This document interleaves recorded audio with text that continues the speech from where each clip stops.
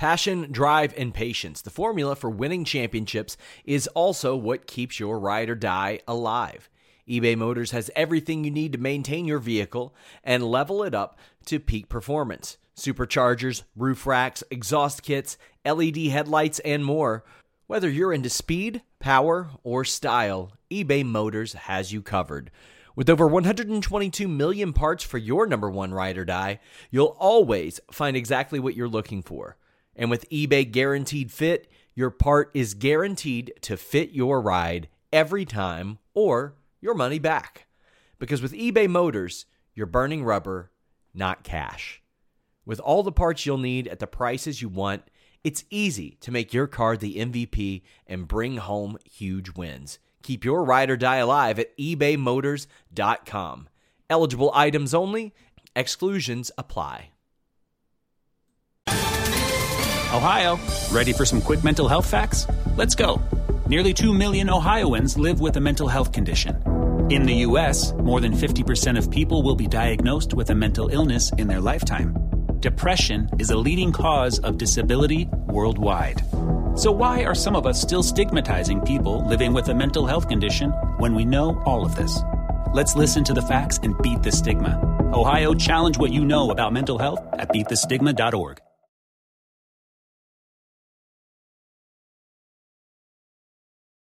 It's The List and your boy with Jimmy Van and Sean Ross Sapp. All right, guys are live. 'Twas 5 days before Christmas, and all through the net, Jimmy Van and SRS were the best you could get. They talked the XFL, a terrible decision, and maybe we'll talk about penis incisions. Daniel Cormier spoke out. He didn't like the Young Bucks. All this was on Fightful, and it sure didn't suck. No need to concern. It's not a political show, unlike Billy Gunn, who somehow both sucks and he blows. A women's Royal Rumble. That's kind of cool. Until Mother Goose Stephanie starts acting a fool. 205 Live is out on the road. Visit Fightful so SRS can get a speedboat. Hopefully on Christmas, you get many toys. But now it's time for The List and your boy.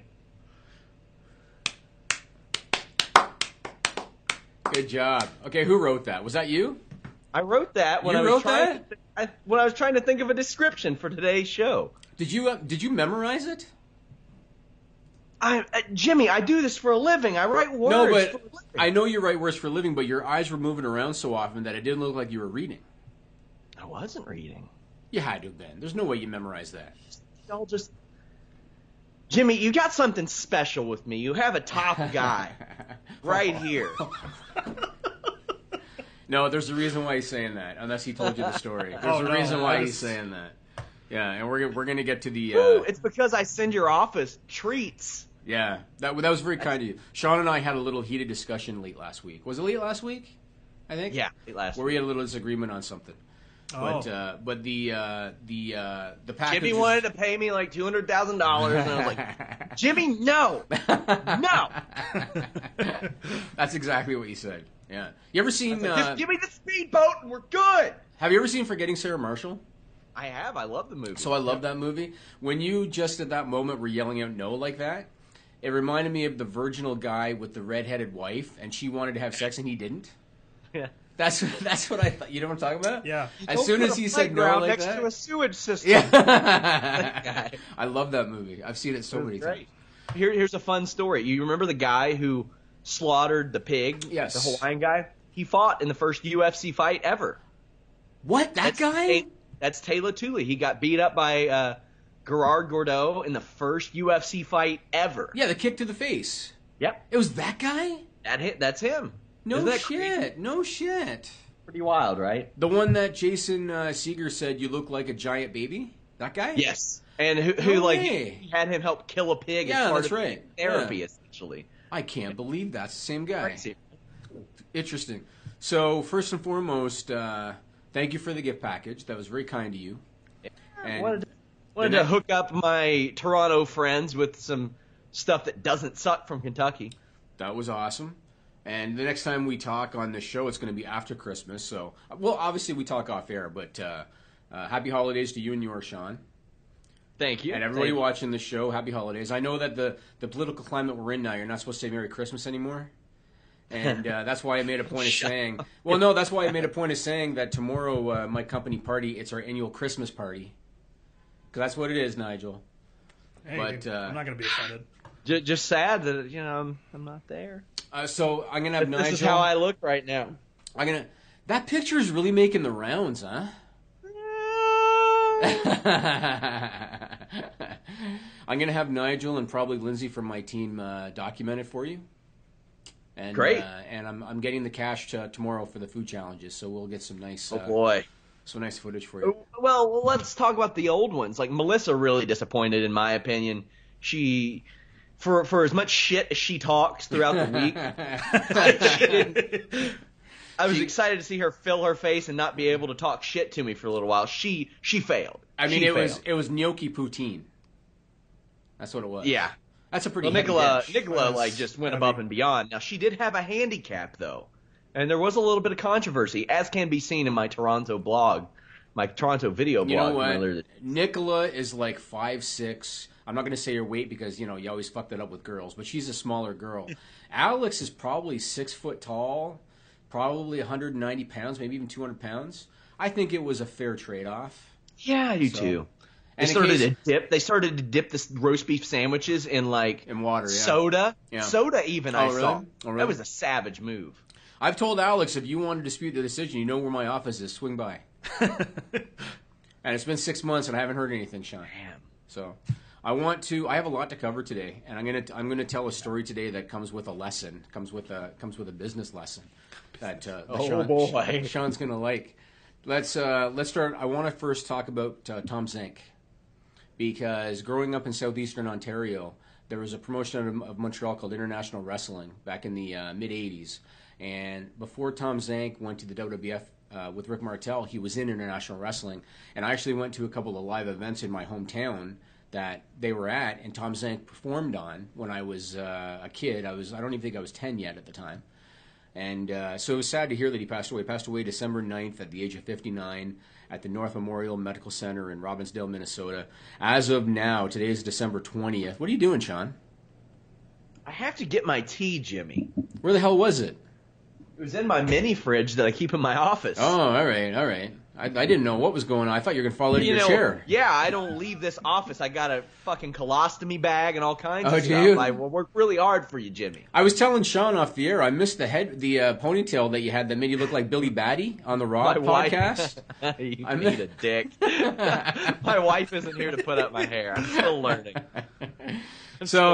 Not that I should have segued into a funny moment, but so Tom Zenk passed. As of right now, they don't know the cause of death. And something interesting about him that a lot of people may or may not know, he was in the same class in high school in Robbinsdale as Curt Hennig, Rick Rude, and Brady Boone. He was a sole survivor from that group of guys, and now, sadly, he's passed. And Robbinsdale High had, I think John Nord was in that class, Nikita Koloff, not the same class, but the same school. Nikita Koloff, Barry Darsow. It was an interesting one. And, of course... just those Minnesota boys in general, right? That was one of the great... It was. Of all time. You the got Road the Warriors, too, coming out of there. That's right. Yep. As you mentioned, Darsow, who was one half of Demolition. Mm-hmm. That's Rick Rude. Yep. And they were all enormous. They were all huge, these guys. Tom Zenk. Well, there were some things that people took back then. I don't mean just in terms of muscle, like stature, too. I know, but let's, a lot of these guys, unfortunately, as we see, dying before 40, 50, 60. Yeah. And I mentioned to you, I don't often get to catch, Observer Radio, but I listened because I knew that Tom Zenk and Dave Meltzer were buddies back in the day. And I wanted to hear what he had to say, and I wasn't shocked to learn that anybody from that era used steroids. Yeah. And it's what's really sad about this, Jimmy, is nobody knew in the wrestling business for a week that he died. Right. Nothing. That's and then Bill Apter just kind of dropped the news. And it's sad. I used to have his action figure, the Z-Man action figure. Yep. I said in my news update that I kind of drew comparisons to the ring announcer in WCW to what Greg Hamilton does for Ty Dillinger and what Tony Chimmel did for Edge. Like when he would scream out the Z-Man, it was a little bit different. It was kind of cool. It added a little something to the Tom Zink character. But yeah, he was a guy. I mean, he had all the tools. He had the look. He was a good talker. He was decent in the ring. But the problem was he was pretty notoriously outspoken. He could be difficult to work with. I know he left the WWF because he found out Rick Martel was making more than he was as part of the Can-Am connection, and he had to blow up with middle of a McMahon. major push too. Yeah. So, and that was kind of how he was. And Dave Meltzer told a story about how when he started being used as a bit of an enhancement talent in WCW, he stopped working out because he thought, well, if I'm going to be enhancement, I need to have the body of enhancement. That was his, and that was kind of, so he was difficult to work with. So he was out of the business by the early to mid 90s. He was out, and he did 36, 37 years old. He was done. Oh yeah, he was done. Not because he was set financially, because he had kind of burned his bridges, and he did a lot of shoot interviews, and he ripped Rick Martel pretty hard and all that, and not that I'm defending or anybody, but Rick Martel, not a lot of guys are going to shit on Rick Martel. You know what I'm saying? That's correct. Very rare, very respected guy, and Tom Zink shit on him pretty hard. It's unfortunate what happened to him, and again, they haven't said the cause of death yet, at least as of today, December 20th. So it's a sad situation. I also may he rest in peace. That's sad. For sure. The little bit of irony is that he and Rick Martel, even though Rick Martel got in the business about 12 years before Tom Zink, they both retired like within months of one another. Right, Martel, from what I hear, he does very well in real estate in Montreal. So. Not surprised at all. Yeah. I also want to give a shout out to Justin Credible and Scott Hall because those two guys continue to battle their demons. There was a story about an indie show last weekend in Enfield, Connecticut, promoted by Blitzkrieg Pro Wrestling. I saw the video footage. Justin Credible showed up. He was under the influence. He got in the ring. He wanted a microphone. They wouldn't give it to him. They finally were able to get him out of the ring. None of this was planned. He just showed up and went in the ring. And Diamond Dallas Page, to his credit, has reached out to Justin Credible and offered to help him. Scott Hall, he's continued to have setbacks. There was a story that came out about a signing where him and King Kong Bundy were jawing back and forth because Scott Hall was a little under the influence. And I'm going to tell you a little story that I haven't talked about before, and Sean knew about this. A few weeks ago, Scott Hall was in New York doing a memorabilia signing. And he got pretty messed up at that signing and was out the whole night, and they didn't even know if he was going to show up at the signing the next day. I told Sean about it, but I chose not to mention it on the air. I have a friend in New York that saw all this, and I actually hit up Diamond Dallas Page myself and said, I just want to let you know what happened, and you might want to reach out to Scott. And Page actually got back to me and said, I appreciate it, and he was doing so well, and I'm going to hit him up. And I don't know when the Bundy thing happened. Did it happen after the New York thing? I'm not sure the timing of it, but I hope I know some time had passed between the time that that was reported and what you had mentioned to me, and yeah, we ultimately decided not to run that because it hadn't yet affected anything that he was working on, and it seemed like it was the same thing like with the Ric Flair thing. It's one of those things that we have to really gauge, like, should we report this? And we get that type of stuff all the time. It's Justin Credible, especially, it's a sad thing. He said he had been going to therapy sponsored by WWE, despite reports that he hadn't. He is a guy, another one of these guys who picked up media in wrestling like a little bit before everybody else. Like before a lot of wrestlers had podcasts, Justin Credible was doing these Pro Wrestling 101 videos on YouTube that were just valuable resources for me, for independent wrestlers, for a lot of people. They were very, very good. I really encourage people to go check them out.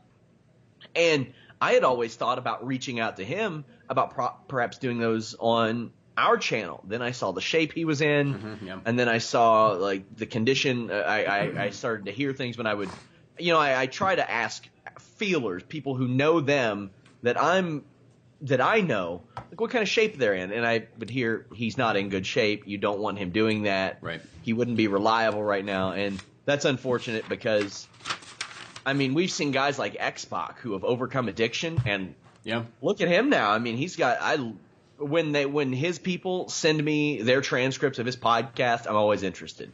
He's very good at what he does. There are so many people like Jake the Snake Roberts had a successful movie. You can't overcome this stuff.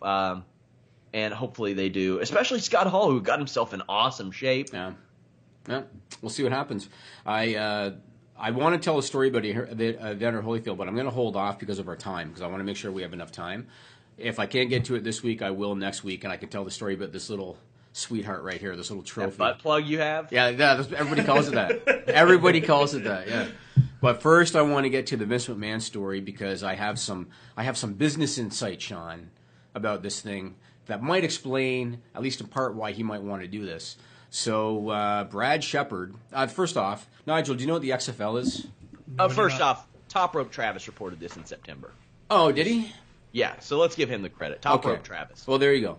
So I first heard about it then through Brad Shepard. He's an online journalist. He posted on Twitter on December 15th that Vince McMahon is looking to bring back, these are Brad Shepard's words at the time, he's looking to bring back the XFL and may announce it on January 25th. And then David Bixenspan, who does stuff for us, he actually hit up WWE to confirm or deny that story. And WWE released a statement, and this is it, quote, Vince McMahon has established and is personally funding a separate entity from WWE, Alpha Entertainment, to explore investment opportunities across the sports and entertainment landscapes, including professional football. Mr. McMahon has nothing further to announce at this time. And then Chris Harrington, who also does stuff for us, he found that Alpha Entertainment had registered 2 trademarks recently. One is URFL, all capitals, and the other is URFL with a small r, with a little r. And then other sites have been doing trademark research, and they found that another of Vince's companies called VKM Ventures, which I think David said it's the same entity as Alpha, and he renamed the entity. I think that's what he said in one of his stories. But yeah. VKM Ventures had registered football trademarks in September, like United Football League, UFL, and the quote, for the love of football. And Mark Cuban had owned the UFL trademark, and he apparently abandoned it. And so Vince McMahon trademarked it. Now, I got a bunch of info that I want to share that can explain why he might be wanting to do this. The first thing that we need to say, though, is we can't assume based on what we've been told officially, because right now we've heard limited information, right, Sean? So yes. We can't assume based on what we've heard that he's looking to bring back the XFL business model, meaning X number of teams and X number of cities and open-air stadiums and being a viable competitor to the NFL. We can't assume that, because it's too premature to assume that, and everything is speculation at this point. So that's the first thing that we need to say. I think that it's very strategic that he's doing this separately from WWE using his own money, because if he does it under WWE, you're going to potentially kill the stock.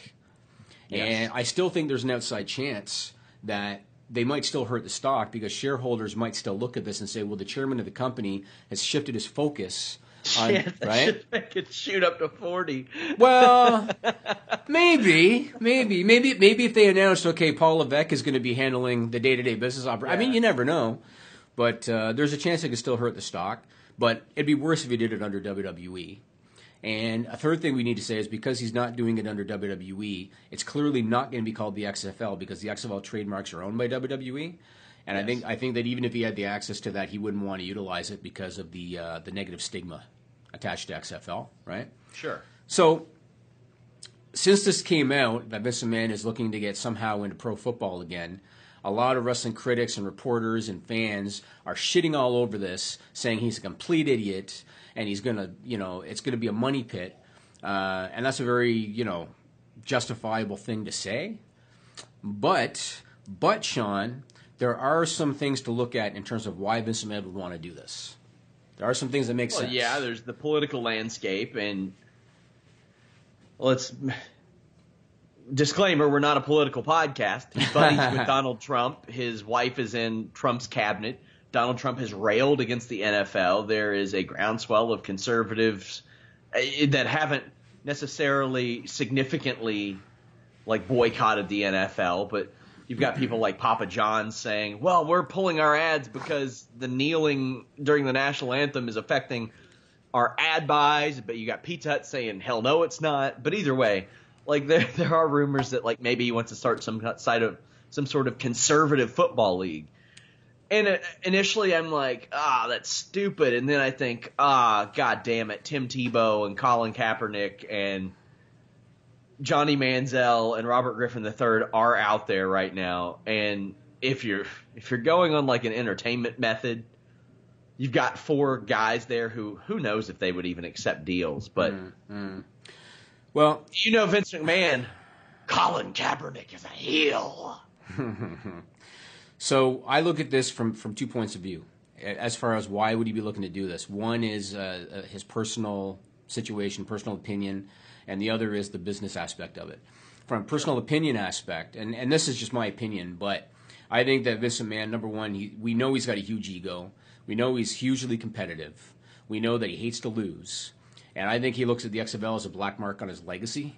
I think that he doesn't want to be remembered for that. It's probably his biggest corporate failure ever, his biggest financial failure ever as a business venture.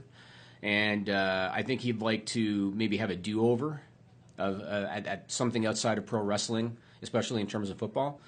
And then on top of that, and we've talked about this before, I don't think Vince McMahon wants to be remembered as a wrestling promoter, because I think that he still thinks that pro wrestling is viewed as being this dingy, lowbrow form of entertainment that takes place in Legion halls and stuff. I think that he still has that mentality from the 80s about pro wrestling and how the mainstream looks at it.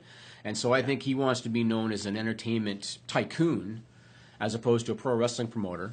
And that's why that's another reason why I think he's personally into this. But there are business reasons why I think he's into this. The first reason is, and I know this from personal experience, so you know that most of Vince McMahon's income is derived by dividends, right? He pulls in a very minimal salary of like $1 million a year. Dividends is where he makes his money. And if I was going to get taxed less for that, yeah. Well, this is how it works. So I'm gonna assume that he gets paid dividends into a holding company and not personally, right? He probably has a holding company set up, and that's where the dividends go. You can move dividend money tax free between companies, right? That's legal. And so what that means is, if he, let's say, is getting paid dividends into Vince McMahon 1, 2, 3, 4, 5 LLC, he can shift that dividend money into Alpha Entertainment, not pay a lick of tax on it. Meaning that, what's the corporate tax rate right now in the U.S.? Like 35%. They're dropping to 21 next year, I think. Yeah. So that means that that's 35% of that dividend money that he's saving by just shifting it into another corp and using it to invest in stuff like this. Oh yeah, I got to register myself as an LLC soon. I mean, as an independent contractor, especially, I got to do that. Well, that's and like personally, I mean, this is what we do in my company. I have a holding company. I'm paid mostly in dividends, and until you pull the money out personally for personal use, you don't pay tax on it. Dividends and beef jerky. Dividends and beef jerky. Yeah. So I think the whole dividend thing is one reason, because he can use that money tax free. That's number one. Number two, as I mentioned, the corporate tax rate in the U.S. is going to be dropping. They're expecting from about 35% to about 21%. That's a massive drop, right? And what that means is this venture that he's going to do, Alpha Entertainment, if he turns a profit, because that's a big if, but if he turns a profit, he's only paying 21% tax on it as opposed to 35%, and he's using tax-free dividend money to fund it. So, there's a massive tax savings for him to be doing all that, right? God. All makes sense? Yeah. I mean, now it does. It didn't before. See? Well, this is why I'm here, Sean. Damn it. I mean, yeah. But it all makes sense. And then on top of all of that, you talked about it, the decline in popularity of the NFL. Not significant, I should say that. Well, but 9% in television ratings. Live attendance is down in some markets. Television ratings today, to me, don't mean as much because, I mean, good God, you can find streams of anything. Somebody somewhere is probably illegally streaming our free podcast right now. Yeah, but you're right. But obviously, that doesn't benefit the networks that are paying, of course, hundreds of millions of dollars for the rights, right? But here's the thing. So the popularity of the NFL is down, and you mentioned the political landscape and kneeling during the national anthem and all that. There is nothing to prove definitively that that's why popularity is down. Is because of the national anthem thing. And I think if that's Vince McMahon's thinking, I'm going to shift away from that, it's going to fail if that's his thinking, because there's just nothing to prove that's the case. There's a lot of other things that you can look at to speculate why it's down. You could look at things like the league skewing older. Younger people are more into live streaming. They're more into video games. They're more into social media. That could be why. And that's not going to benefit Vince McMahon if he's trying to get into a football league, right?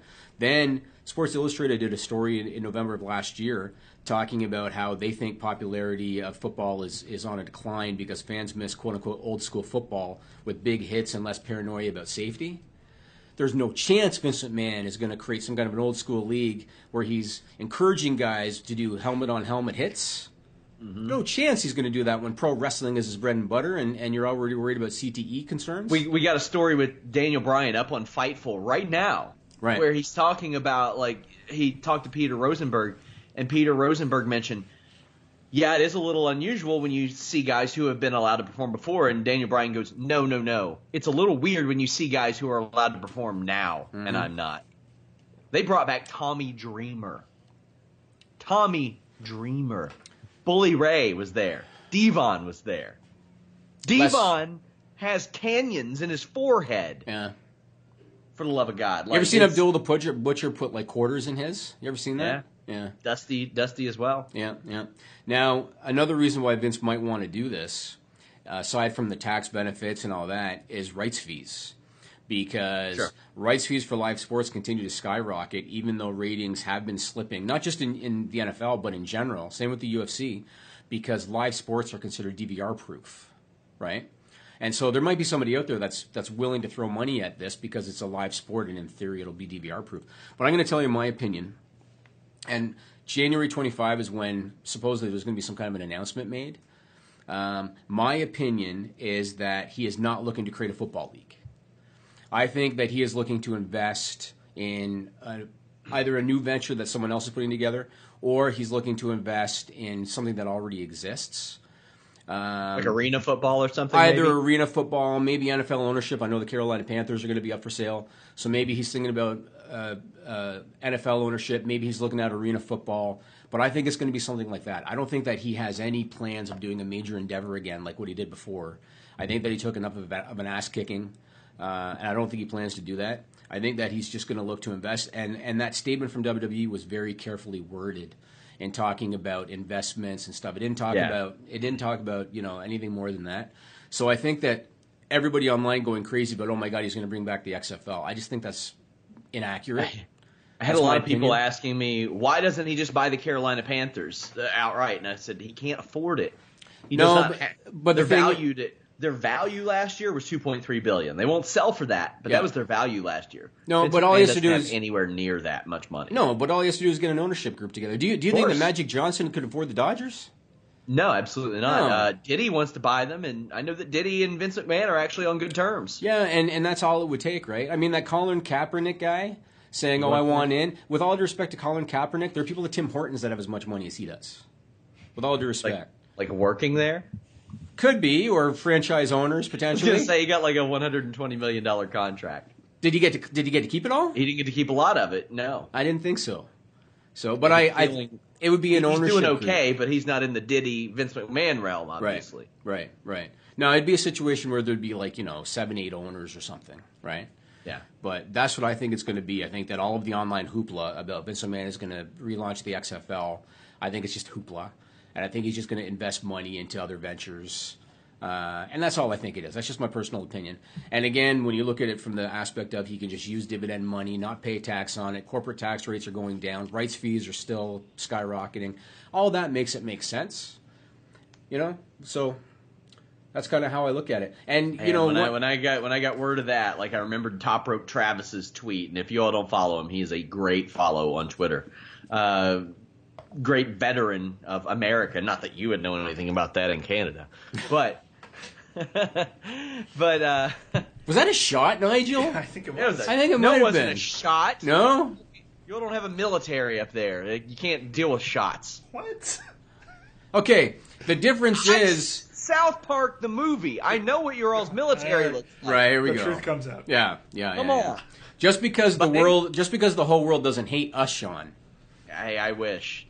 It wasn't like that here. But I was just like, man, this is going to be a mess. Honestly, if it does take his focus off WWE, I would be a little relieved. If this was like his retirement project, that would be kind of cool, in my opinion. I don't think that's going to happen. Speaking of retirement projects, Mason Ryan has transitioned from the world of pro wrestling to Cirque du Soleil. I spoke to him recently, and he's relocated to Las Vegas. I spoke to him last year. We had a great talk about his transition into from performing to performing, but definitely categorically different. Take a listen. We talked to you almost a year ago, right around this time of the year, about your work with Ka. How has that changed since last year? How's your body holding up? How's your mind holding up with a schedule like this?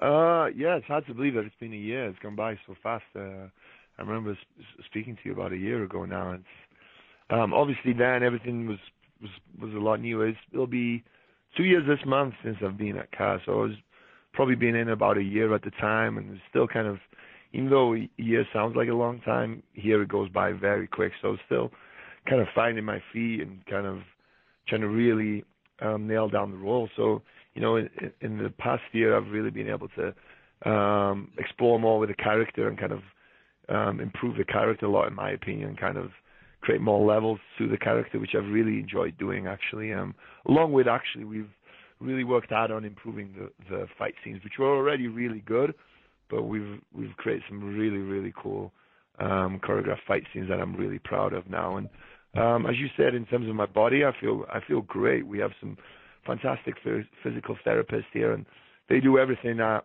Cirque du Soleil and at Ka to kind of ensure that we're in the prime physical state, that we're fit and healthy and ready to go at all times. So they really do take great care of us. And mentally, man, I'm really good. I'm very happy. I got a fantastic job here with great people that I work with every day, and I'm really proud of the show that we put on. So, the only problem I have is time's going by too fast. That's the only problem I have, because I'm enjoying myself so much. Literally a year has gone by since the last time we said, and it's just, if someone asked me, I would have said a couple of months back, so that's the only thing that I don't like so much, is that old age is creeping up on me, I guess, being 35 years of age now, but everything else is really good, man. I'm loving living here in Vegas. I'm loving what I do, and I'm loving working with the people that I work with, so life is good, man. Did your pro wrestling past really set you up for success in this role? Because you mentioned developing a character. You mentioned fight scenes and things like that. Did that help you, or did maybe that change of pace, was that a heavy adjustment? No, not at all. Yeah, 100%. Wrestling primed me for this job without an absolute doubt. So many things that I learned and did in the wrestling world I've carried over to what I do now. There's a lot of similarities in what I do now to what I did in wrestling, and I've been able to bring a lot of that over. Obviously in wrestling, the physicality is a big part of it, and having good matches and kind of being athletic and putting that kind of side of stuff on. But it's also really important to portray a character, because if you're just a blank canvas and you have good matches, well, nobody really cares. But if you're able to portray a character and create a character and create a character and portray that through your physical presence and your movements, without saying so much, because there's no real speaking roles here in the show. So to be able to portray that through movement and the way you interact with other people physically and stuff like that, all of that comes from wrestling for me. Everything that I do in the show, for the most part. So yeah, it's been massive for me. I was really lucky to fall into wrestling and kind of have so many great years and have such a great experience with wrestling that it's brought me to something that I love so much right now. All right, we're back. He told me that WWE hooked him up with that gig, and he actually beat out, I think it was Lance Hoyt for that as well, and some others, which is kind of interesting. We've heard this a little bit lately, like you mentioned, Alex Riley beat out The Miz and Chris Jericho for the Steel Horse role. Mm-hmm. Kind of good that WWE was able to get one of their guys that they didn't necessarily see anything in, but they saw an opportunity for him there. So credit to WWE for that. For sure. It's too bad that he was talking about old age when he's 35. Yeah. I don't know what that says about me, Sean. Well, I'm getting there. Yeah. But no, good on him. It sounds like a good gig. Sounds like he's liking it too. Yeah, he is. Every time I talk to him about it, he seems really optimistic and happy. Right. And that road schedule, just of WWE. Oh, yeah.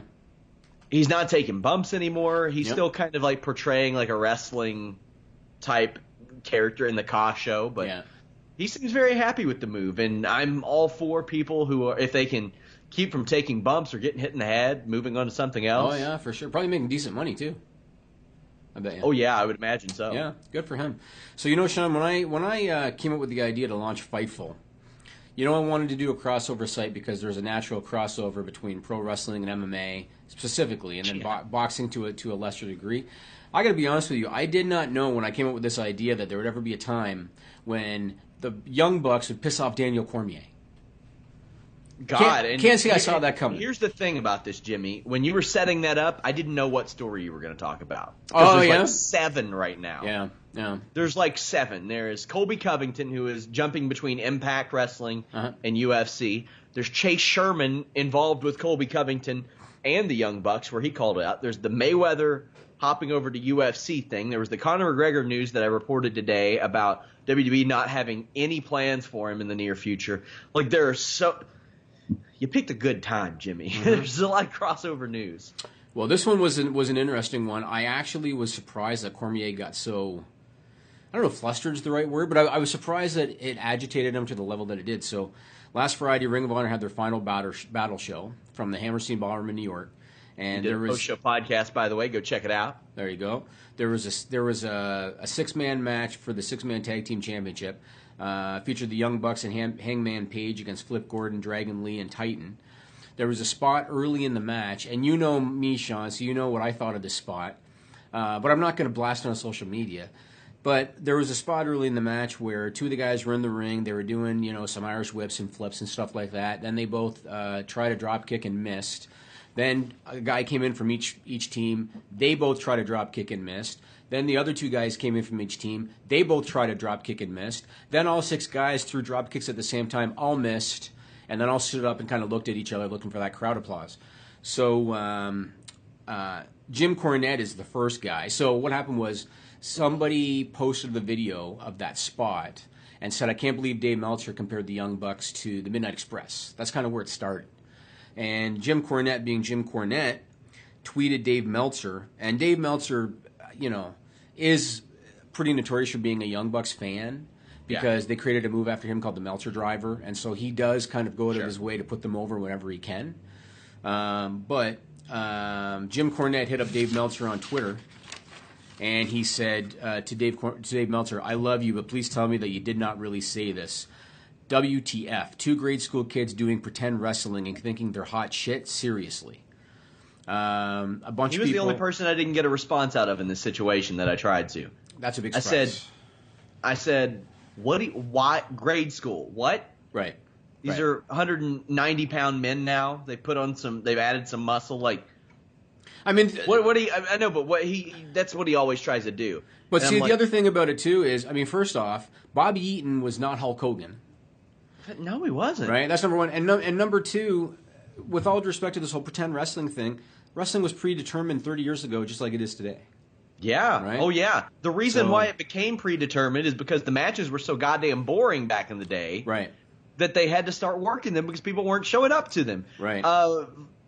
My catch wrestling coach, Jay Groom, so you all can follow it, Crossface Killa on Twitter, posted a video because people started to say, Irish Whip's not realistic. Well, there are shoot reasons for the Irish Whip. Mm-hmm. All this stuff is generally rooted in some sort of realism. Right. That's one of the bases of catch wrestling. It's pro wrestling that really works. That being said, in my years of catch wrestling training, I've never tried to drop kick 5 people at the same time. Did I like the spot? No, I didn't. Yeah. But is it really racking my brain that much? No. I've said this a million times, Jimmy. I think that perpetrating like having a Shinsuke Nakamura in the ring, who is supposed to be this top of the card main event wrestler, sit in a rear chin lock for 2 minutes is far more insulting to me than that. Did you know that his nickname is the King of Strong Style, Sean? I've learned that this week and every week prior, actually. Yeah. There are little things like that, and Daniel Cormier said, this is BS, I only want realism. Then Phil Baroni chimed in and said, back in the day, moves meant something, and then used the goddamn shake, rattle, and roll as an example. I was like, are you kidding me? Mm-hmm. The move where Honky Tonk Man shakes his wiener and ass at the crowd, knocks a guy to sleep, and hits a swinging neck breaker. That's the hill you're going to die on. And he was one of the worst workers of the era, the Honky Tonk Man. Yeah. You know? Weird. Well, I want to go back to Cornette first because Matt Jackson so from much. the Bucks, he responded to Jim Cornette and he said, "Jim, when you ran Ring of Honor, the building in that very clip was half full. I know because I was there." And I think that was a pretty good response. Now again, Cornette's reaction you would come to expect. And a lot of what Cornette does, he does for self-promotion purposes. I didn't expect Daniel Cormier's reaction. And he tweeted, this is his quote on Twitter. He said, "This is actually pathetic. This is what people want to see. Go to a god-dang gymnastics competition. Suplex, body slam, pile driver, do some old school wrestling, man. DDT. I remember when the Frankensteiner was the most you'd ever see someone flip. I say boo to this BS." And I got a ton of reaction, like you said, from MMA fighters responded to it, pro wrestlers responded to it, a bunch of wrestling fans responded to it. And like we've already kind of talked about, I'm not a fan of the Young Bucks. I've talked about it many, many weeks. Yes, they're supposed to be a parody of wrestling. That's fine. I'm not into it. I don't find them entertaining. I think it's kind of stupid. And that spot with everybody missing dropkicks, I thought was stupid. But that's just my opinion, right? And opinions are subjective. And if somebody else digs it, good on them. I don't think it's up to Daniel Cormier to decide what's pathetic. You know what I mean? If someone digs it, then they can dig it. And I actually sent a tweet to Daniel Cormier, which I knew he would never answer. And I said, well, he wasn't going to answer mine though, because I basically said these things are subjective, Daniel. Some people are fans of yours and some aren't. And so he didn't respond to that. But. Yeah, it all came from a tweet from UFC heavyweight Chase Sherman, who posted the clip and said, "Grown men watch this." Now, Chase knew what he was doing. Whether he actually feels that way, I don't know. But I've said this on the Holy Smoke show, where you all can actually see Showdown Joe's reaction to the spot, which was kind of funny. Oh, I haven't seen that yet. I'm gonna go watch it. Yeah, I had him watch it in the middle of the show, and he was like, "What are these guys doing?" But Chase Sherman's social media game, he's the WWE and everybody else is Ring of Honor, and like he's that good. And they got a lot of responses. Shayna Baszler defended it, like he's like how MMA fighters would say that's fake, and then be like, "Dude, the Dragon is a White Walker now," like things like that. It's rooted in realism, but ultimately you go back to that Max Landis video. It is a show about wrestling, and there's a lot of different styles you can take. And I talked to Daniel Cormier about it, and I entertained his tweet because I knew that he cared. I've mentioned this on several shows this week.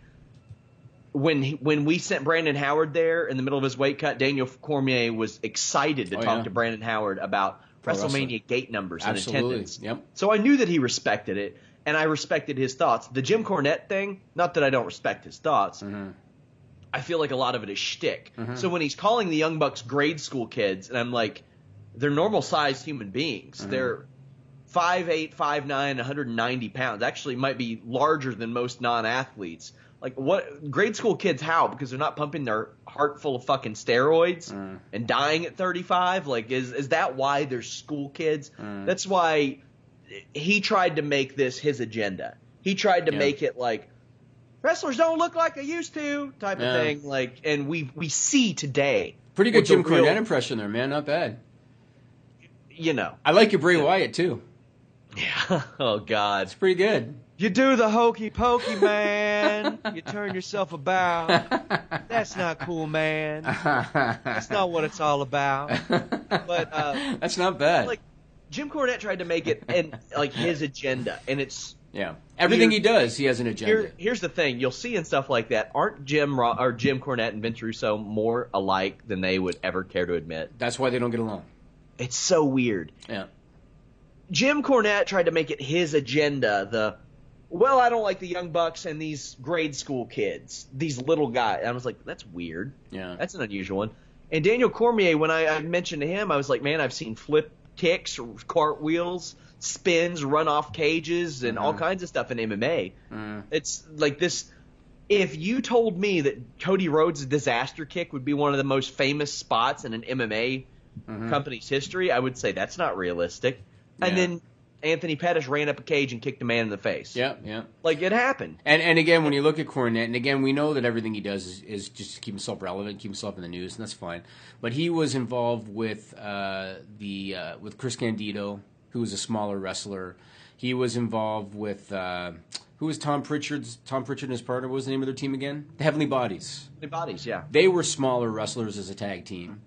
Yeah, but even then, they were both pretty big. Like, the small guys were like 230, 240, which are heavyweights in the UFC. But the Young Bucks, if they were in the UFC, they'd be the third weight division from the top. I don't think they're 190, Sean.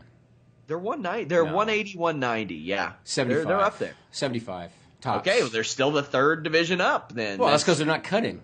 Well, there you go. It's a big difference. Now, that's kind of moving away. Either way, they're not like... And if they were little, what's wrong with that? No, and there's nothing wrong with it. And again, it comes down to just subjective points of view. And I've talked many times about, I personally, as a wrestling fan, I enjoy it the most when I can suspend my disbelief. That's when I enjoy pro wrestling personally. And the reason I'm into a guy like Brock Lesnar is because when Brock's in there, you believe what he's doing. You know what I mean?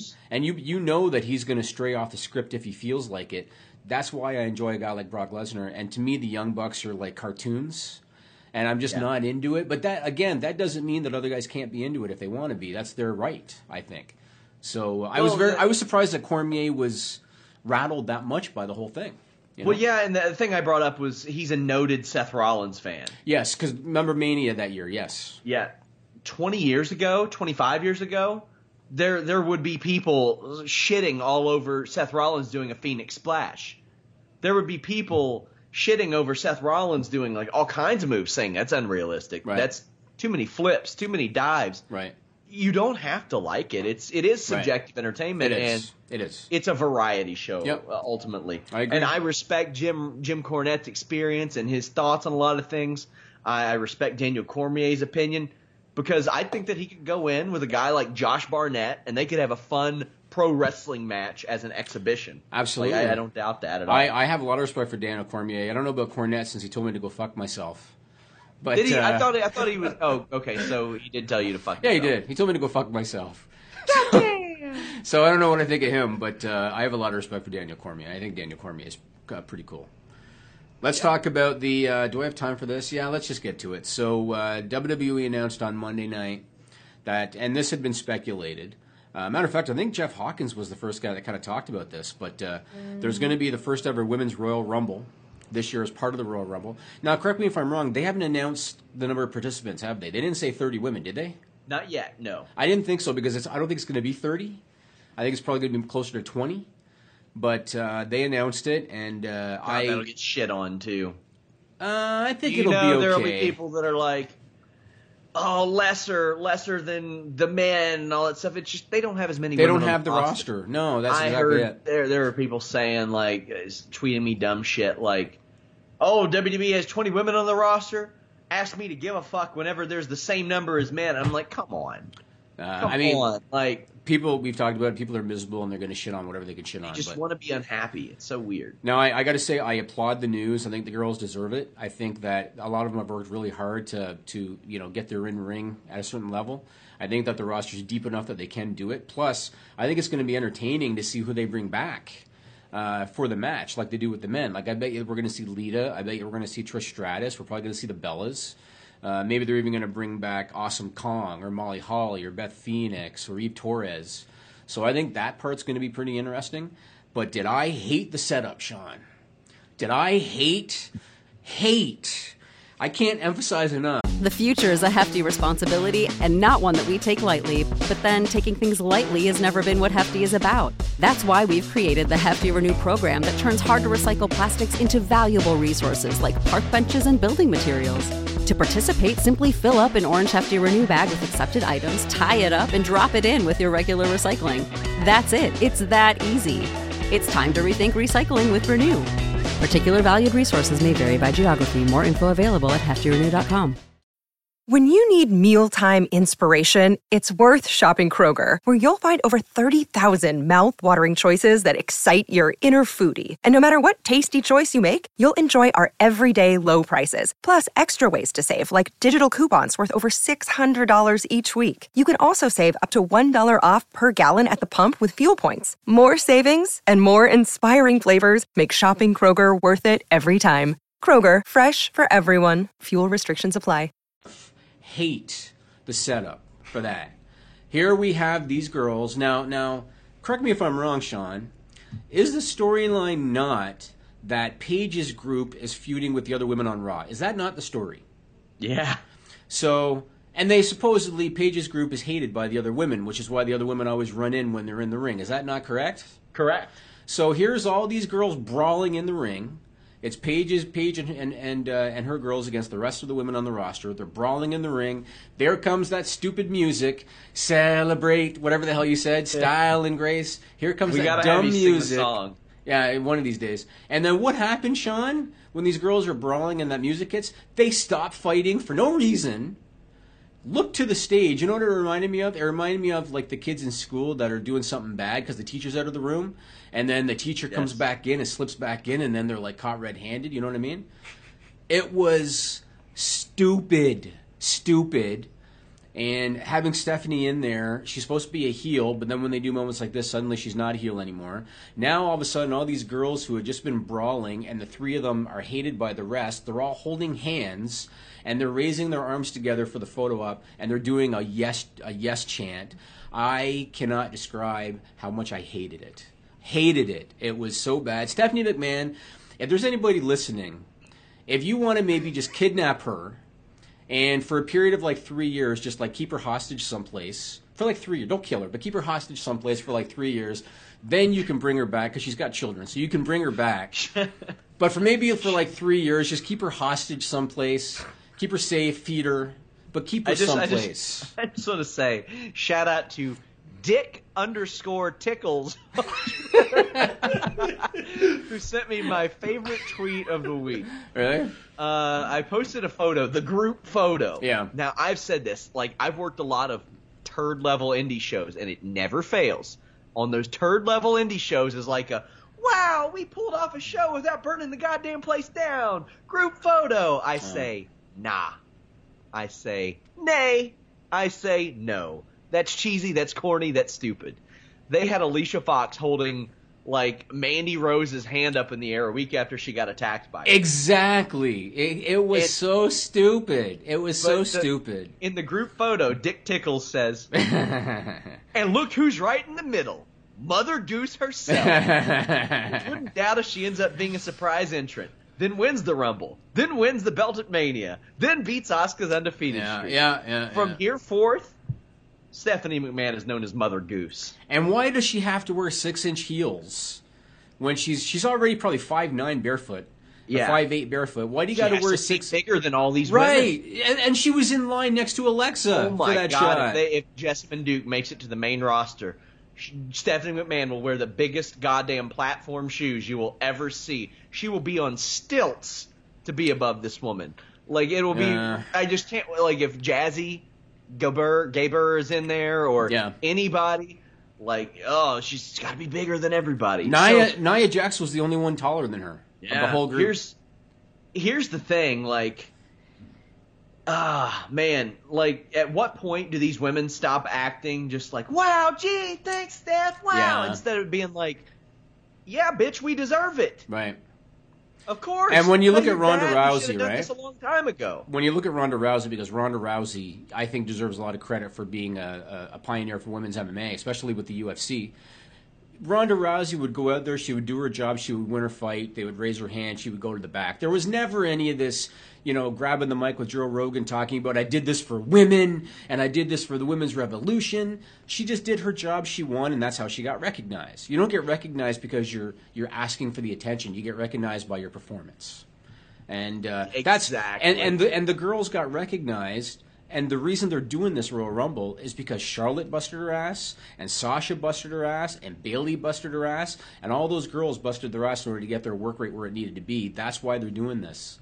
But Stephanie had to be the center of attention, And we've talked about it before, good heat, bad heat. She is so irritating. And as soon as I hear the first two little words of that music, Sean, I'm done with the show, man. I am. I'm done with the show. And I'm going to be honest with you. I caught the end of Raw on Monday night, and as soon as I heard whatever is Style and Grace, I muted my TV, Sean. I did. I muted my TV because I'm just tired of it. It's not entertaining. The show's ratings are dropping come the third hour, and I know that's a trend, and you can't blame Stephanie. But I'm going to go ahead and blame Stephanie, Sean. Why not? Going to do it. Seems fair. Let's go to Stupid People.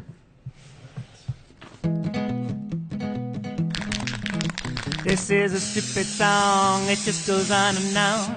You might find some meaning, but you would be wrong. I should call this Trevor Strong Stupid People. God damn. TrevorStrong.org. Usage of the stupid song. Now, Sean, let me tell you, man. I'm making it my I don't know if agenda's the right word, but I'm making it my goal every week to find at least one story that fits into the Sean Ross Sapp criteria of stupid people news. No, we're getting some weenie news. So, well, weenie or shit. Weenie or shit. Yeah, fair. So every week, and once again, and I've talked about this before, it's so easy finding stupid people news because there's so many stupid people. And I did not think it was going to be so easy to find stupid people news related to penises or shit. But I found it, Sean. Oh my God, it's so easy. It's not hard. So let's get to this. You so can this find it in first the local one, paper out here. It doesn't take much. So this first one, and I can't wait to get to sex pasta, but we'll get to that one in a minute. So this first one, was reported by the La Crosse Tribune out of La Crosse, Wisconsin on December 13th. Get this one. There's a man named Randy Bolstad. He called 911, and he told them that he lost money inside an office building, and if the officers didn't arrive to help him out soon, he was going to break in order to get it back.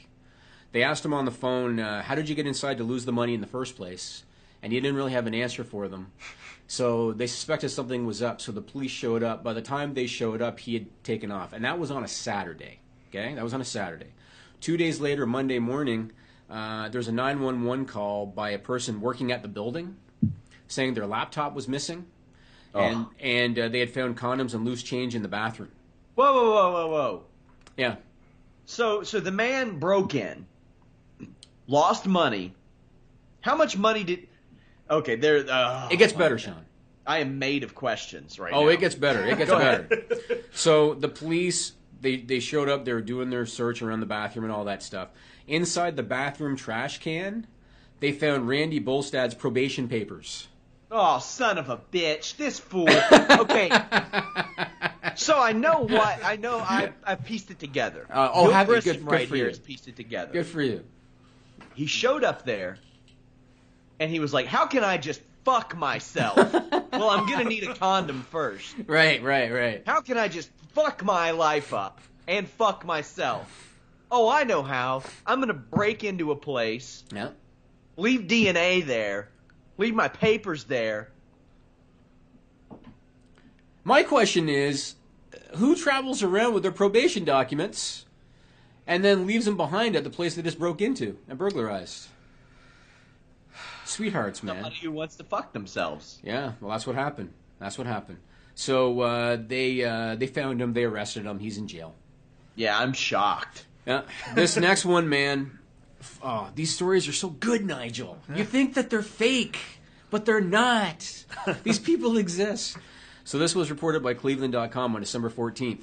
A 22-year-old student at Youngstown State in Ohio. His name is Albert Maruna IV.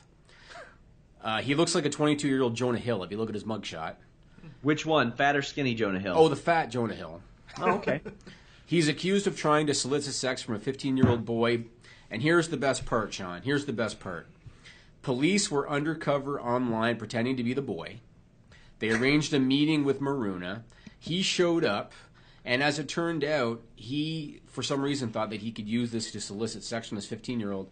He showed up with 2 bottles of Sprite and a Tupperware container filled with chicken Alfredo. Okay, so I've heard this story. Chicken Alfredo. I've heard this story. First off, chicken Alfredo is delicious. Yeah. I get where he's coming from there. Second off, trying to solicit a 15-year-old boy, stupid, bad, indefensible. Uh-huh. Sprite, if you ever watch Sprite commercials in the 90s, you can dunk a basketball if you drink Sprite. That's just the rule. That's the rule. Yeah. When people used to try to dunk in our pickup games and couldn't do it, we would say drink Sprite. What a just phenomenal resource of our police to catfish some gay dude. Yep. I think, like I said, indefensible, but you cops don't have anything else better to do. Well, he's a than to minor, make, Sean. It was a minor. What is it? It was a minor. It was a 15-year-old boy. But didn't the cops set it up? Yeah, but they do that in order to try to fish out these pedophiles, right? Yeah, they catfished a gay. Yeah, but they have a division for that. Like there's a division set up for that. Sure. What if they just wanted the chicken Alfredo? Maybe they wanted the chicken Alfredo. That's what it is. They got budget problems. So here's how we make it better. So he also had a bottle of lube. He had a container of Vaseline. He had an iPhone, a MacBook, and 3 zip drives. Police found on his phone that he had nude photos, both of himself and of other people that they think were also minors. Well, I can tell you what he didn't have. He didn't have his probation papers or his condom because he left those in the building he broke into earlier. That's true. He didn't have that. And I learned a new word from this whole thing, Sean. Nigel's pretty smart, so you might know this word. So he was charged with attempted unlawful sexual contact with a minor, disseminating matter harmful to juveniles, possessing criminal tools, and he was charged with importuning. You know what that is? Importuning? Importuning. Sounds familiar. I had never heard of it. It turns out that importuning is asking someone persistently to do something. So he was probably really hammering this supposed 15-year-old to meet him, right? Wow. What a creep. Yeah. And he should also be charged with poor eating habits, if you ask me. He's got 2 bottles of Sprite and a Tupperware container filled with chicken Alfredo. Telling me. So, this last one, this is for the Sean Ross Sapp file. This one. And every week. Ready. These are so easy to find. It's just so. So it was reported by NorthJersey.com on December 12th. A man in Paterson, New Jersey, was on a rail bridge over the Passaic River taking a dump. A train came along, and it forced him. They don't know if he jumped off the bridge or if he got knocked off the bridge. They hadn't figured out yet which one of those it was. But either way, he went off the bridge, down into the river. An employee from the train told the press that he saw the man on the tracks with his pants down around his ankles, taking a shit, tried to stop the train before hitting the guy. Fortunately, the guy was pulled out of the water screaming, was treated in hospital, and is apparently fine now. I mean, what do you say? You ever seen Stand By Me, Nigel? Yes, I have. So, that story went a little differently than the Stand By Me scene on the bridge. Have you ever seen that? Yeah. So, those kids were walking across the bridge. They weren't shitting on the bridge. No, they were not shitting on the bridge. But this gentleman in Paterson, New Jersey decided, I guess he really had to go. So he went on the bridge over the Passaic River in Paterson, New Jersey. True or false? The 2 little boys in Stand By Me were in love with each other. Let me see. One of them was Chris O'Donnell, and the other one was... I mean the characters. Yeah. I'm trying to think of them. So Chris O'Donnell, or is it Chris O'Donnell? Jerry O'Connell. Jerry O'Connell, and the other was Phoenix. River Phoenix, right. I think that Watch O'Connell... that movie again. I think they were in love with each other. Well, I think that who is it again? Jerry O'Connell? Yeah. Had a crush on River Phoenix's character because he kind of looked up to him as the cool kid. So that's probably what it was. See, I'm not crazy. My wife loves that movie, and I watched it, and as I watched it, I said, oh, those 2 are in love with each other. Or at least one of them is. One of them probably is. That's it. Yeah. That's it. There are certain stories you find for me, and it's almost a challenge. No, it's not a challenge. That's the sad part. It's not a challenge. Yeah. Well, it's very what easy. Get Sean to say. What can I say? What can I say to do that story justice? I know one thing. We're at a time of the year where I think it's important to remember things in our history. Almost 30 years ago, Sergeant Al Powell and John McClane both thwarted a major terrorism attempt at Nakatomi Plaza in Los Angeles. 2 American heroes. Let's remember them this Christmas. Okay, there was another one like that about the Family Matters cop. It was on Twitter. Was it? Yeah. Well, I'm glad to see he's getting the respect that Sergeant Al Powell deserves it all. There you go. That's awesome. Can you imagine, just imagine for a second, that you're standing on a rail bridge with your pants around your ankles and you're pushing one out, and then there comes the 6 o'clock train. Okay, the thing I Imagine always the wonder feeling about of that, this, Jimmy, Sean. The thing I always wonder about this, Jimmy, is what's the toilet paper situation? I always wonder that when these shit stories come along. I don't think they're do thinking they come that far prepared? ahead. No, they're not thinking that far Do they ahead. have it, or they just gotta go? I think they can't spare a square, Sean. That's what I think. So let's move on. Ring of Honor announced, kind of in line with what we talked about before the little break there, that they are going to be doing a tournament to crown the first Ring of Honor Women's Champion, which I think is a cool thing.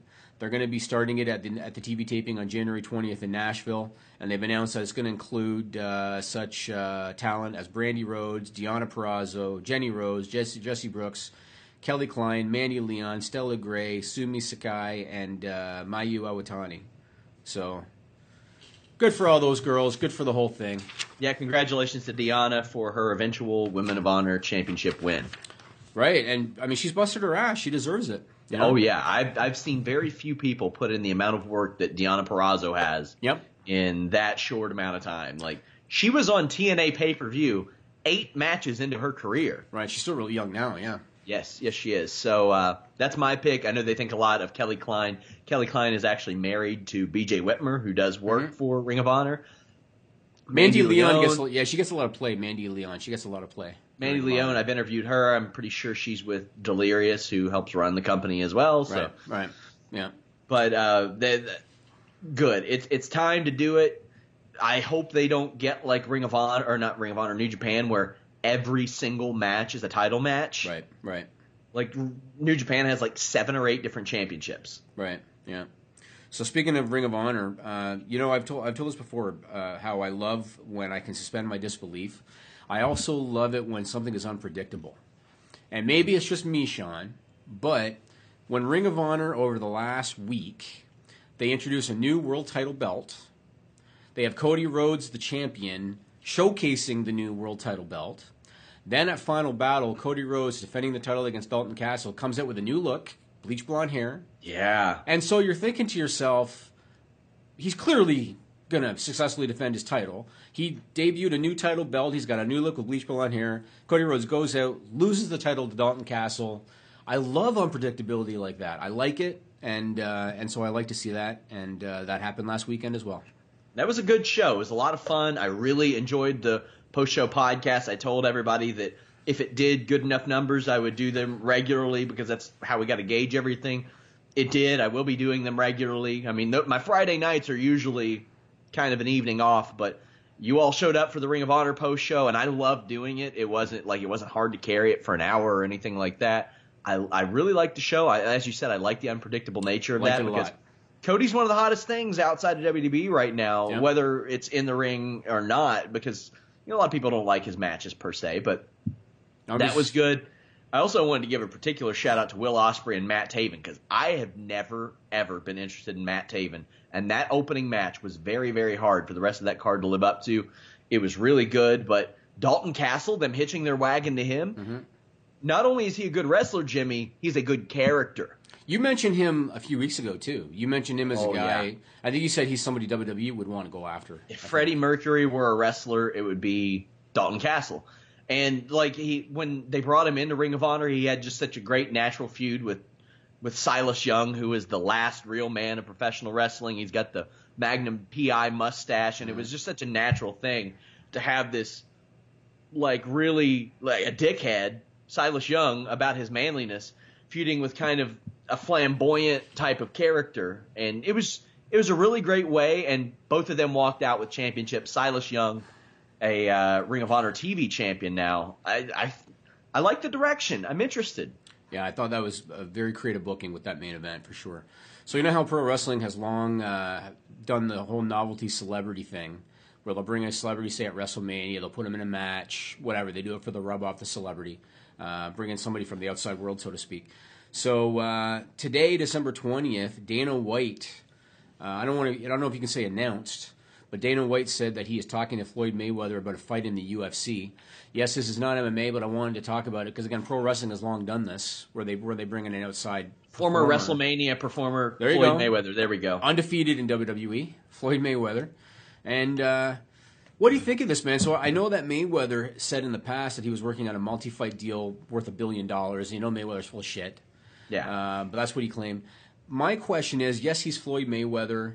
I think back to UFC 118. James Toney fought Randy Couture, did about 570,000 buys. And yes, I know that Randy Couture is not Conor McGregor, and James Toney is not Floyd Mayweather, and I get all that.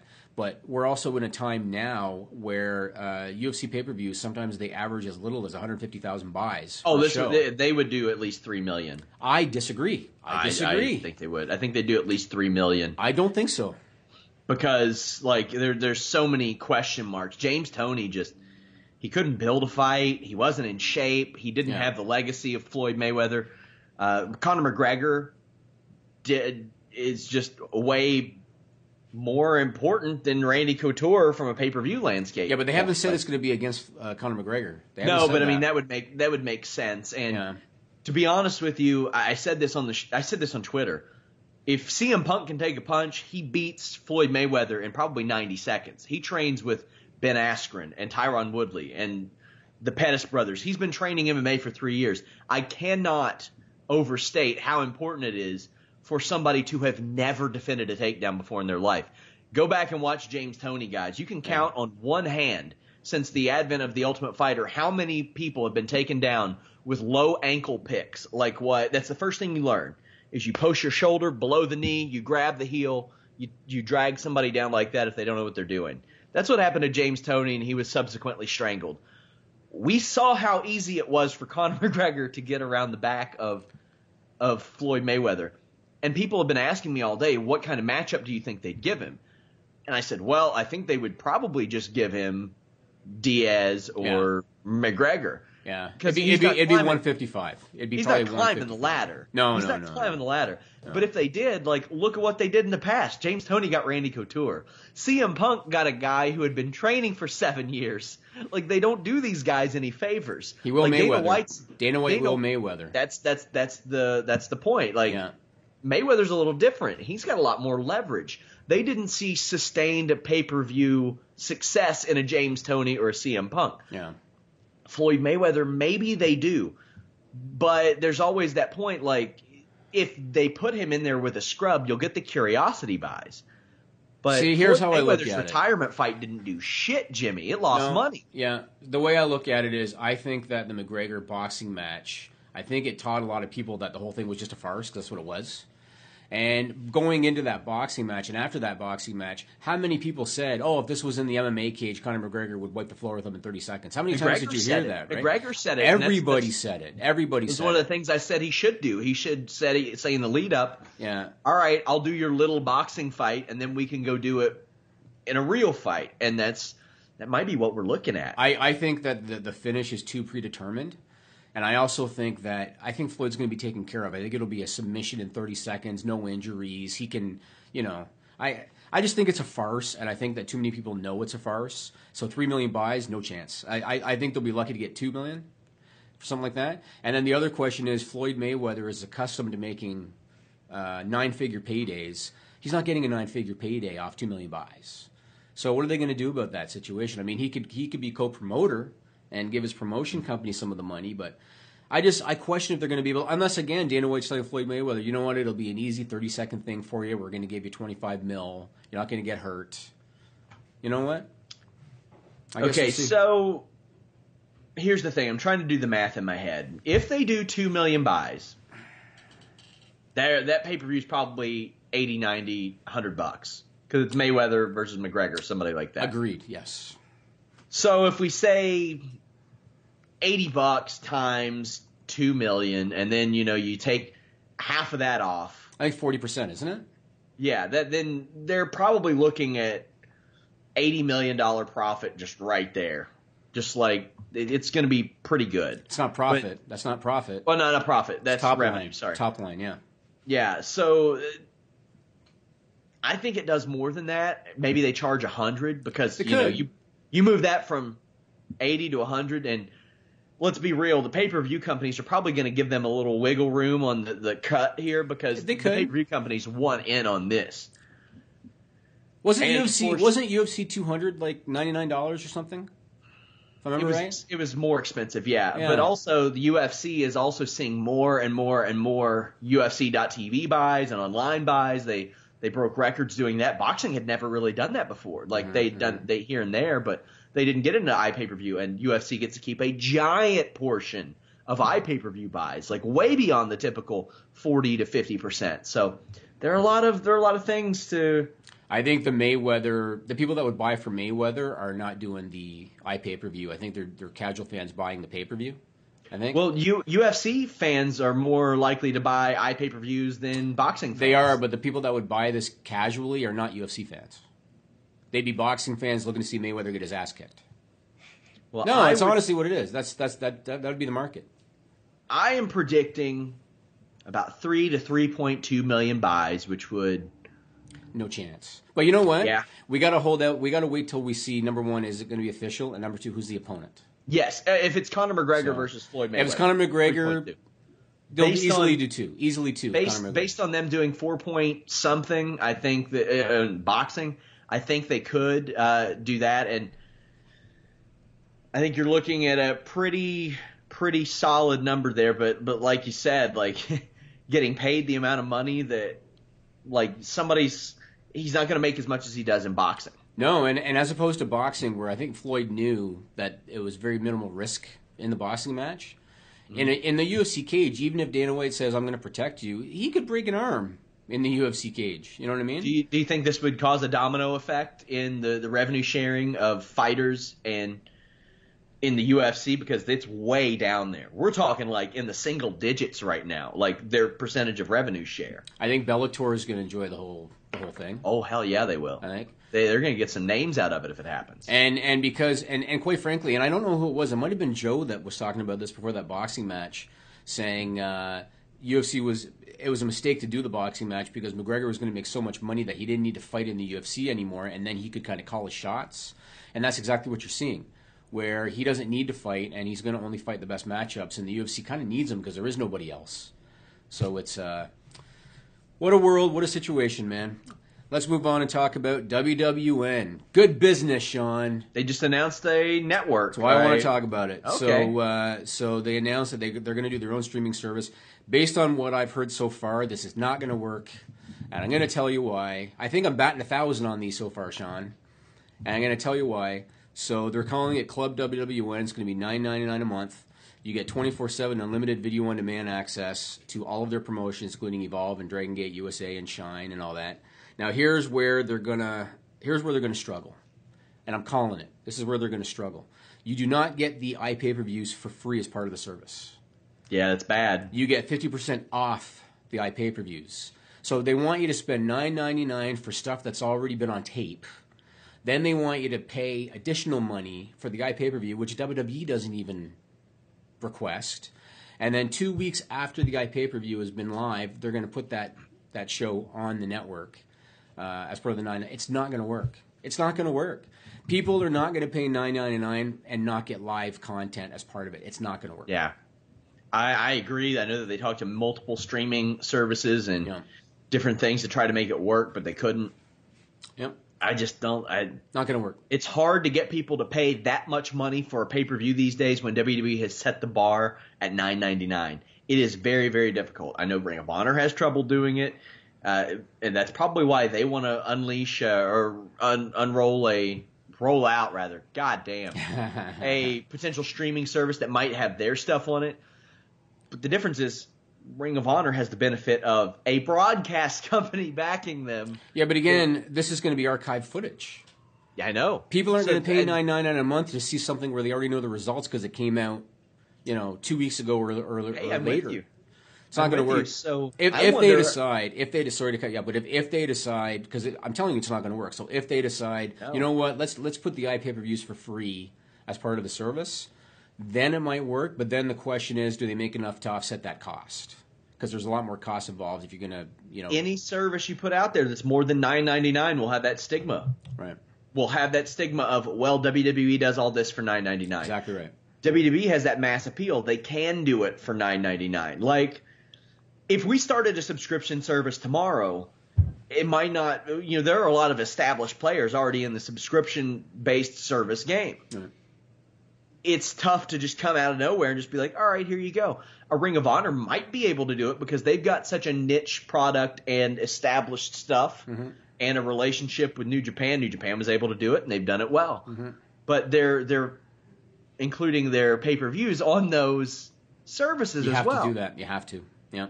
So I look forward to David Bixenspan writing something in about a year about that. Yep. Oh, forget a year, 6 months.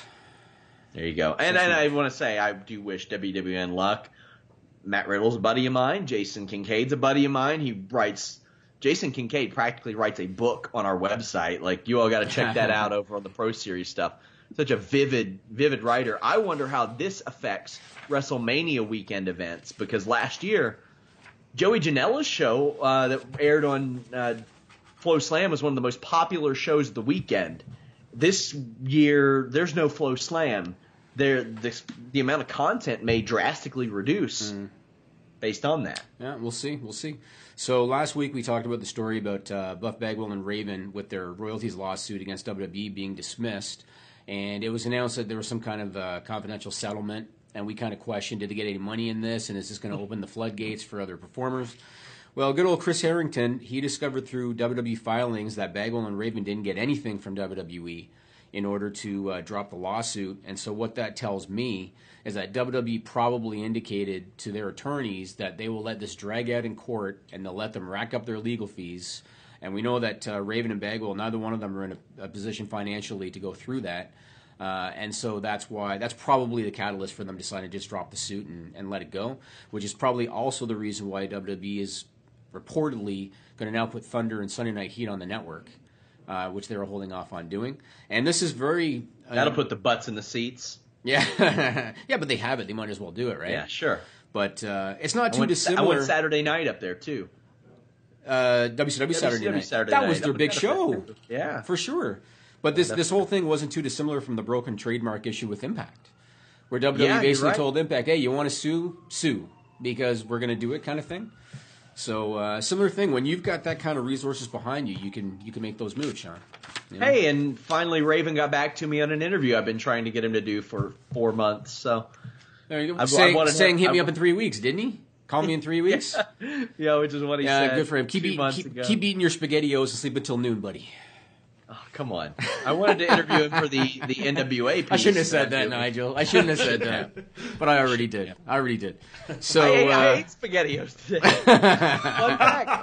Fun fact, I went downstairs when I woke up this morning, and I looked for my wallet because I looked in the fridge. There was nothing I could readily cook. I'm trying to get ahead. No microwave lasagna going on in your freezer right now? I ate that one time. And I posted it on Instagram because it looked so terrible.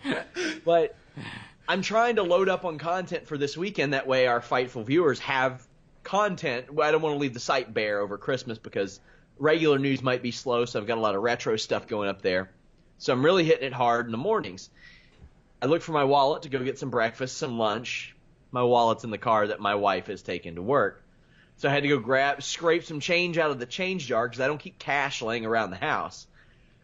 And I looked at the corner store known as the Handy Mart. I remember, yeah. And, I've got another story involved, but I see SpaghettiOs with meatballs, and that was the best bet. Now, here's... It's like I'm rating this shit, Nigel. Okay. Yeah, no, here's something you would write. I see some breakfast sandwiches from the morning and stuff, because it's about maybe 9:30, 10, and usually people come through at 7, 8 and buy all the sandwiches. And I see a couple, and I just ask, how much are they? As in, how much do they cost? Because I live in a place full of goddamn Hill Jacks, they thought that I meant, what is the quantity of sandwiches? As in, how many are there? There? Okay. So they started to say, about 3 or 4. And I'm like, no. They don't cost 3 or 4. Like, either or. They are $3 or they are $4. How much are they? Well, I just told you how much they are. No, you didn't. You didn't at all. Jim Cornette was working behind the counter at the Handy Mart? Richard's impersonation of Jim Cornette is one of my favorite in wrestling history. That's some good shit. So a week or two ago, we were talking about WWE's planned experiment for January with the 205 Live Tour. Yeah. They booked 3 shows. I forget the venues, but they booked 3 shows at smaller venues, like 2,000-seat-ish venues. And we talked on the show about what a tough sell that was going to be. Mm-hmm. So WWE, I haven't heard much about ticket sales, but I'm going to go ahead and assume that they're soft. Yeah. Because they've announced that Matt Hardy versus Bray Wyatt is now going to be part of those shows, even though it is not a cruiserweight matchup. They're adding it to the tour to try to bolster ticket sales. So they should add Finn Balor too. They could. I mean, Hideo Itami's going to be on Hideo. it, right? Yeah, Hideo. It was a Hideo's debut. Now, I saw it written down, and then before my brain could react, it just kind of came out the way it reads. But he's probably going to be on. Matter of fact, I think on WWE.com they had him advertised, Hideo Itami. So they could put Finn Balor on the card, but I think they should as a special attraction because he can work with those people. And he is maybe somebody that will put a couple of asses in seats. He could, but based on the fact they're adding Hardy versus Bray, obviously this experiment's either going to be, one and done, or if it does well enough, they're just going to continue adding non-cruiserweight matches to the shows in order to help sell them, which they have so much talent, they could very easily do it. Yeah. Do you think they'll book Kalisto versus the Water Bottle? I saw that. Now, keep in mind, if you do that at a wrestling show, you're a remarkable piece of shit, by the way. Yes, and it did hit the floor first, and so I think Kalisto was actually selling for the bottle. Because if you watch the footage, it hit the floor first and then bounced up and hit him. It's great. So I think he literally just sold for the water bottle. He should have. That'd be great. Good for him. Lots of other stuff here, man. Dean Ambrose. You know the old saying, absence makes the heart grow fonder? You know that saying? Yes. I think this news could be good for him, even though it's probably shitty right about now. So Dean Ambrose, they think he tore his triceps on Raw on Monday night during that 6-man tag. He's in Alabama right now at Dr. James Andrews Sports Clinic. He's going to be undergoing surgery imminently. There's no timetable yet for his return on that. Again, it sucks that he's injured, but I think it's good news for him in the long run because I think he's a still character. He's one of these guys that I just don't really care to watch on television. I feel he hasn't evolved as a character. And plus, he's still a newlywed. It's the holidays. Go have fun with your wife in Vegas. That's where they live, so go have fun with your wife. Too bad it happened to him, but I think it's going to work out well for him. Yeah. As we reported the news of Dean Ambrose on the live post-show podcast Monday, when he was in the ring, like or on the apron, I was like, okay, he's got that thing. Like Dean doesn't wear a lot of stuff on his arms, and he was padded up, compressioned up. It looked a little bit smaller than the other arm, which I didn't know if that was because of the compression. And I hope he doesn't miss Mania. Yep, that'd be bad for him. That would be bad. That would be. I mean, that's why a lot of the guys do what they do is for the Mania payday. So. AJ Lee, it was announced in a press release that a production company out of LA called EUE Socolo is going to be producing a scripted television show based on her book, Crazy is My Superpower. She's going to be executive producer and writer on it. They haven't announced anything about a television deal, so I'm going to go ahead and assume they're going to produce a pilot and then shop it around. That's probably what they're going to do. But good for her that she's getting that opportunity. You know? Yeah, I think that's really cool. Good for her. I had a lot of people asking me if I think that she'll be a surprise entrant in the Rumble. I do not. No chance. No. I think you're going to see the Fabulous Moolah before you see AJ Lee in the Women's Royal Rumble. Let's call it a hunch. Okay, I was debating if I should bring this one up because I just don't see this going anywhere, but I'll bring it up. The Dolph Ziggler thing. Yeah. I don't understand how they think they're going to get him over as a performer at any level doing this, but he wins the U.S. title at Clash of Champions. He pinned Baron Corbin to do it. Then goes on SmackDown, cuts a promo about all of his accomplishments, says that we don't deserve him, lays the belt on the canvas and leaves. Where are they going, Sean? I don't know. Yeah. I tried to find out right now, and of course, after a Tuesday night before Christmas, you're not going to get a lot of responses from WWE guys, but I'm interested. I want to see what happens. Yeah, I'm a little interested. It's a little bit different because there's the rumors of his contract news. It's all every single time. I don't think his contract's up as soon as what a lot of people are thinking. Though. And if it was, WWE would not let him go do that. This is all planned out. He said something on a podcast recently I got to make a decision soon. I think that was him planting seeds. I don't think he's going anywhere. Whatever. Yeah. I used to. we've talked about it before. I used to respect Dolph Ziggler a lot as a performer. He's still great in the ring, but he's been calling it in for a while. I feel, in my opinion, he was blatantly emulating Shawn Michaels, who we know he was a big fan of growing up, right down to actually tuning up the band. I don't know, whatever. I say whatever. Yeah. You know? What do you think of this one? So first, Nigel's big into politics. So first we got Donald Trump. He was elected as president of the U.S. without any political background, right, Nigel? Yep. In 2020, Mark Cuban is hinting that he's going to run. Cool. No political background. Can't be worse. And no, I think he'd actually do pretty well, Mark Cuban. I do too. And now in 2024, The Rock is saying he might run for president. Does that mean he'll run as a Republican? I mean, that's what it's So kind of who was indicating, right? So somebody told me that he is a registered Republican. Yeah, I would.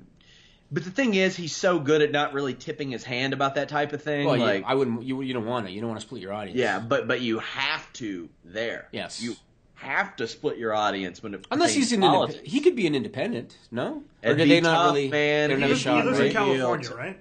He lives in Florida. Oh, Florida. Okay. Well, okay. I was gonna It'd say be real tough, man. Like out here, I see it. Like it's some of the excuses that Republicans and Democrats make for some of their candidates are just baffling to me. And to me, I wish there were no parties on a ballot. I wish you go into the ballot, you see names only, no political affiliation next to them. I think the terms conservative, liberal, Republican, Democrat should be banned from the campaign trail, for the love of God. That should not be what makes your decision. Yeah. And Well, at least you're not up here with 187 different parties, Sean. yeah, I would prefer that. I would prefer that than two big ones that seem to encompass every belief. It's so weird. But I wonder if he ran and he failed, or if he succeeded, what that would mean for his movie career afterwards.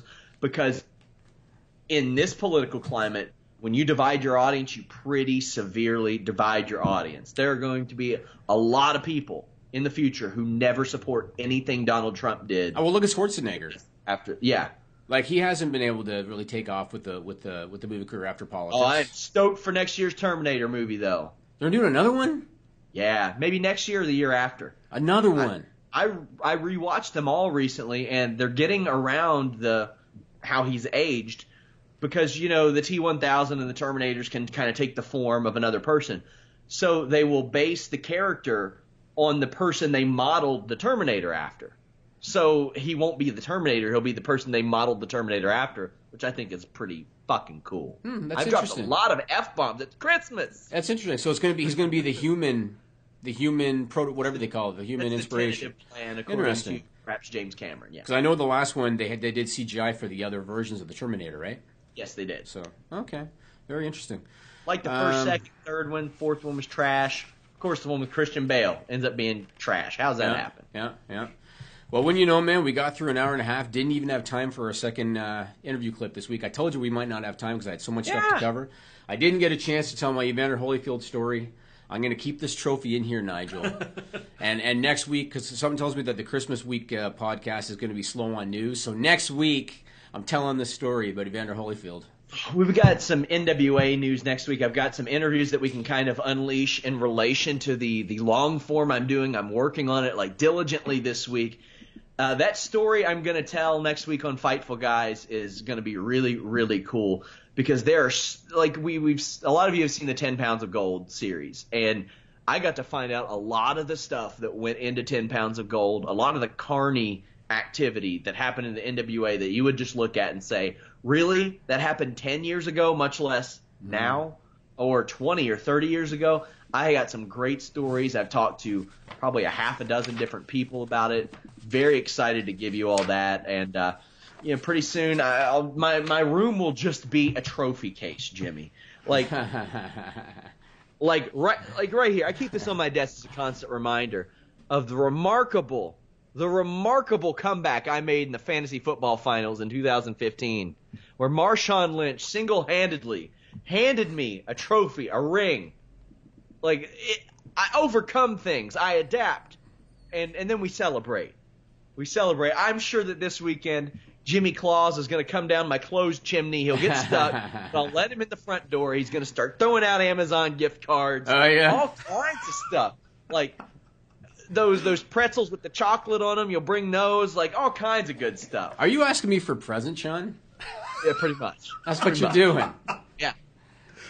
All right. We'll see what happens, man. We'll see what happens. I bet we will. Nigel and Lindsay are going to document our Christmas party this week. They'll send you some video and picture footage. So send them my regards because I really do think very highly of all of your I was going to say, employees. Nigel's right here. You can send your regards right now if you want. You know, I did send my regards. I physically sent my regards. I did. But that'd be like me saying, "Hey Nigel, can you do me a favor? Can you send Sean my regards?" Hey, Sean, James sent you. Work in your office. Just Nigel. I see that Nigel's the only one that matters to you. But everybody, hey, they're like my children, Sean. I love them all equally. All right. That's how it is. That's how it is. So that's what we got, guys. You'll be able to check out the full Mason Ryan interview I did on Fightful.com this weekend. I want to push this as well. I have my Fightful Books It podcast where I talk about Royal Rumble changes. I'm going to release that to non-members. It's been up for members for about a month, and you all can check it out by registering at Fightful.com. Absolutely free. Also, next week sometime, myself, Alex Palowski, Jeff Hawkins will be doing alternate commentary on Royal Rumble 2005. That's what you guys voted on. It's going to be a lot of fun. I talked to former WWE writers, wrestlers, people behind the scenes about that Royal Rumble. A lot of the little aspects that go into a Royal Rumble match that a lot of people don't really know about. I'm really excited about that. If it works out, we'll do more things like that in the future.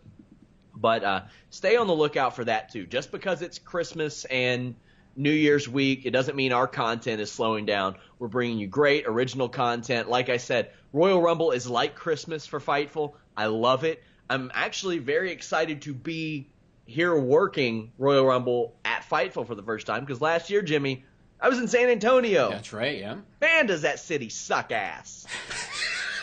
I wouldn't buy SpaghettiOs from their corner stores.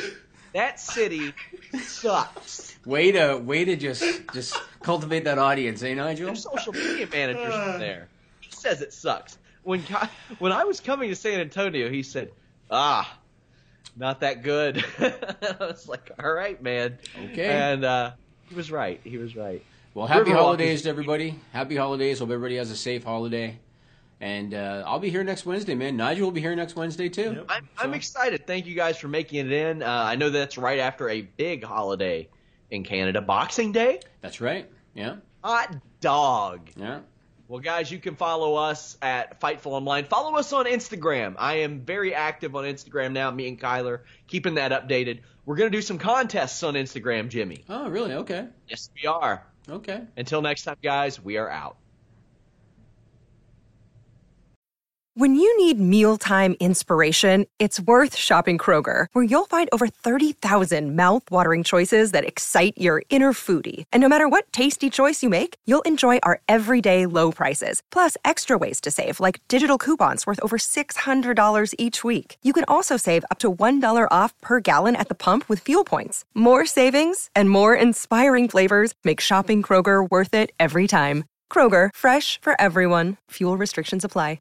Save big on your Memorial Day barbecue, all in the Kroger app. Get 3-pound rolls of juicy 80% lean ground beef for $3.49 a pound with a digital coupon. Then get select varieties of flavorful Powerade, Body Armor Super Drink, or Arizona tea for 77 cents each, all with your card. Shop these deals at your local Kroger today, or tap the screen now to download the Kroger app to save big today. Kroger, fresh for everyone. Prices and product availability subject to change. Restrictions apply. See site for details.